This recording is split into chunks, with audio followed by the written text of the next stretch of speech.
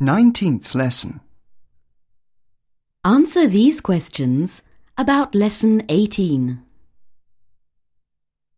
What does David do on the train?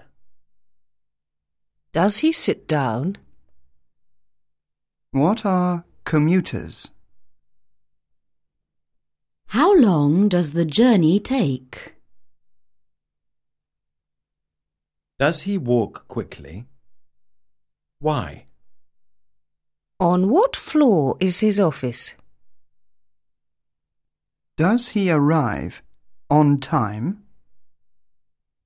What does his wife do with the dishes? What time does she leave the house?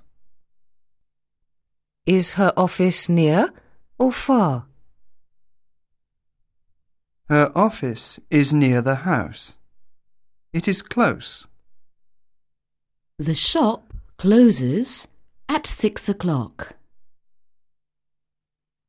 Please sit down.